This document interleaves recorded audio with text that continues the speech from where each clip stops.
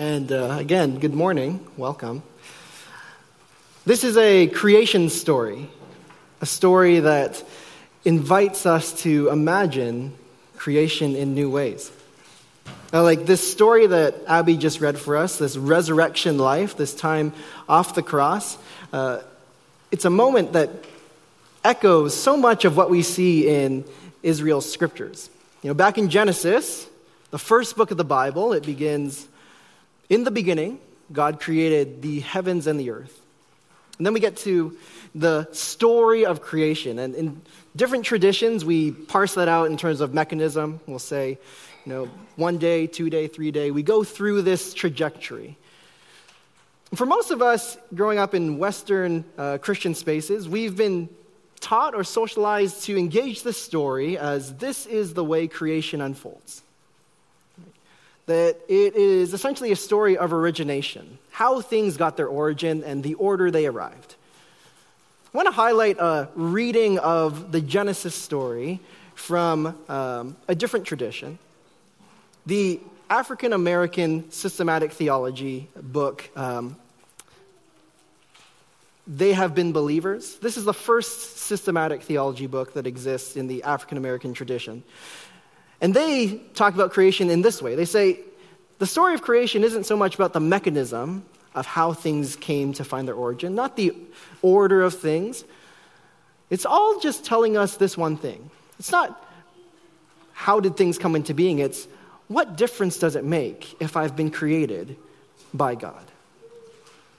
So the question they're asking in that tradition and in that way of engaging theology is just a different angle. It says, what difference does it make if I have been created by God? What does the image of God mean for us? What does new creation mean for us? In many ways, this story and the Easter story, it invites us to reflect on these kind of questions. Questions that engage the story of God in personal ways. I don't know if you caught it, but did you notice the question that Jesus asks Mary? The question he asks is, who are you seeking? Who are you seeking? This is important because when Jesus first meets the disciples in John 1, introduces himself, the question that he brings to them is, what are you seeking? They were followers of John the Baptist. They're coming along, and they want to engage this new thought. John the Baptist, he points to Jesus and says, "This is the Lamb of God. Behold." And the text says, the disciples, they go to him, and Jesus responds by saying, "What are you seeking?" The journey of faith is a journey that takes us from engaging faith as, what is this? To a journey of saying, who is this? It's a journey about taking principles, ways that perhaps we've engaged Christianity. What is this? What is it doing? And it's saying, no, who is this meant for? Who is this benefiting? Who is God bringing you into relationship with? Sometimes we've structured the faith to say, this is all centered on things to know, ethics to live out, principles to live out.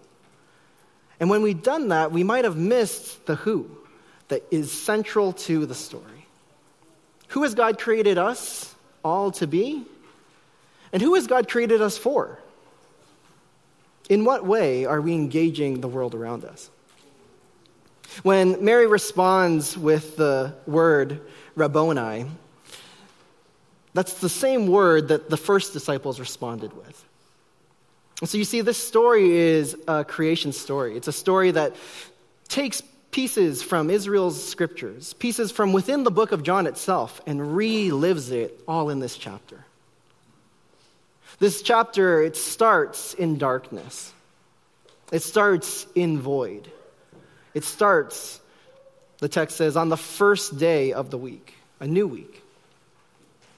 But it doesn't begin with light, it begins with darkness. Just as in the beginning, God created the heavens and the earth. There was darkness and there was light, and it was separated. First act of creation, happening again in the story. Mary goes, she sees, and she looks into the tomb. And what does she see? She sees emptiness. She sees the depths. She sees nothing. She's expecting to see death, as Abby pointed out for us, but she doesn't see anything. So she runs and she tells the disciples. They run down with her. They beat her. They beat her in the race down to the tomb. And then they take a look inside, and verse 8 tells us that they believed. And then they go home. There's a way of believing that separates you out from others. Here's what I mean. In the text, as they're going, they look in, they believe, whatever that means. They go to their homes, separate places. And as they're in their own homes scattered, one way of reading this is that they have finally realized they've been conned. This guy who has been around, who's been leading us, he's not here. And so instead of gathering in a home together, instead of being together where they were to begin with, Mary goes and she meets them in one place. They go to their homes, plural. They separate. And they scatter. What's striking is that Mary stays and she meets Jesus. And Jesus says, "Tell my disciples that I'm risen." And so she goes and she goes and she moves to all the different places. She goes to the disciples. And the next time we see the disciples together, they're in one place. They're in one house. They're with each other. They're with one another. That question of who are you seeking is the question that Jesus invites us, if we claim the Christian faith as our tradition. He invites us to ask that same question today. Who are you seeking? What does it look like in our lives as people of faith and as people who claim the Christian tradition, Christ is Lord? What does it look like to go to different houses such that when you regather, you're in the same place? Such that when you live the witness well, you're bringing people into the home.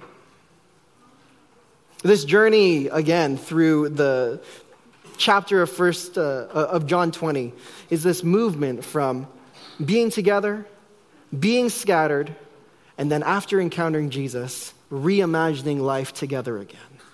But it's in a new way. It's in a new way rooted in who is there. It's in a way that's rooted in this being that wraps us into life together. The vision of Christ and Christ's death and resurrection is one that brings us around and through the experiences of death, of loss, of terror. And it doesn't just answer the questions, it doesn't resolve the tension, but it says even down in those places of our lives, Christ is present. On Good Friday, we did some stations in this area, and we began with a station that had candles. And normally in remembrance, memorial type space for reverence, you light a candle in remembrance. But today, or on Friday, we blew a candle out in recognition that the light of Christ died. It passed. And to see all of these candles that we lit up over by that wall, and then for the room to just slowly get darker and darker as more people came and blew out the candles, just opened up space for us to recognize. If we open our eyes, there's darkness around us. The light has faded. But the hope that comes in relationship with Christ doesn't leave us there. It doesn't leave us in bitterness. We ended the station by coming all the way through and then drinking bitter tea. It sits on the tongue. It lingers there. You taste it. In that space, it might feel like my life is bitter. I have nowhere to go. And in that not having anywhere to go, I am lingering in this by myself. Let me say that this journey of faith that God calls us into from this story, from this chapter, again, is don't scatter away. Let us come together in a way that invites God to meet us in the midst of all of the things we experience. And the main thing we did on Friday was we had this cross that was empty. And this cross we covered with things that we are mourning for this year. Things that we are carrying. Things that have died. What does it mean to cast your cares on the Lord and on this cross? Before we took off all the Post-its, it was covered all over. And today, it's different. There's life. There's flourishing. There's richness tied to this space. This act that we would love to invite you into as we continue on in worship, in response to the story, in response to finding the flourishing of God, in the response of God bringing new things into being and new things into life, is that if you would love to, we have flowers here and we have bouquet papers, and we invite you to come and make a bouquet. Make a bouquet for your family. Maybe make a bouquet to bring to someone else. But this act of coming to the cross, casting your cares on Friday, and then receiving good life, and receiving new life, and receiving flourishing in a way that isn't just for beauty in its sake, but also because it brings you in relationship and connection with others. The vision is that God wraps us into this story. He makes us move from a journey of what is faith to who is faith for? Who are you seeking? And in our seeking together, who is God inviting us to engage in ways that lead to the flourishing of all? I said it already, but this is a creation story. First of the week, darkness, depth, void, and God shows up in the midst of that. And not only does he show up, he brings the disciples, he brings Mary into a relationship with each other that when they have scattered, when all hope is lost, they are brought back together. This journey is the journey of faith. The one that allows us to imagine faith not just as principles, but in ways that engage real people. That change how we engage real people. And so like we imagined for the Genesis story, it's not just telling us what is happening in order. The real question is, what difference does it make? Who does it bring us into relationship with? How does that change my lived reality? This is the hope of Easter. That no matter how we have answered this question, no matter how we have tribalized our lives, God is inviting us to enter into relationship more. Of course, we do that with wisdom. We've just finished the series about prayer and how heaven and earth come together, and that reconciliation and coming into relationship with each other isn't done without wisdom. The series coming up, we're going to do a series on hearing from God. What does it mean to hear from God and hear God through others? It's going to change the way that we engage the world around us. And then the one after that, we're going to look at creation care and stewardship. And what does it mean to live the vision of caring for all of creation well? In that series, one thing that we'll look at is the ethic and the vision that makes it possible for creation to be cared for. And so we look forward to those two things coming up. We'd love to invite you to continue on pressing and journeying with us as we look at relationship, and we try and discover what this faith means for us in rich, robust ways. But at this time, I'd love to invite the band up. And then as a response to this story of bringing us together, we have extended time where we can enter in worship, we also invite you to make a bouquet. And if you are so bold, give it away. Give it away. It can sit beautifully in your home. It is Easter. What does it look like to give it away? This is the life of faith. Discovering beauty, finding beauty from dead things, finding beauty from the things that we have cast onto the cross, and then offering that in a way that gives life to others. Let us pray together and continue in worship.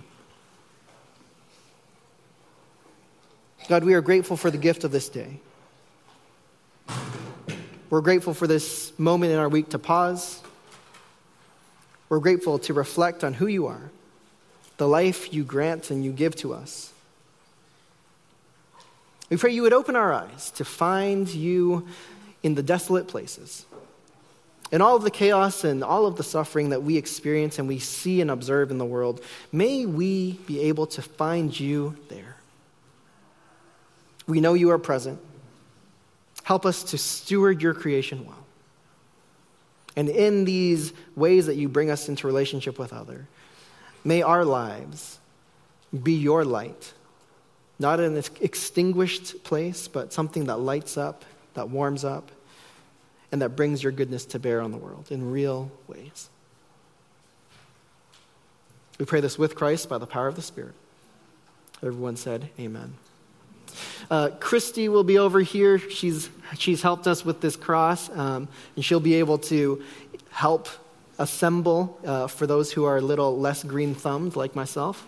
But yes, by all means, we engage in worship here, and then we'll continue in song and in prayer and meditation as we pray together. Let's worship.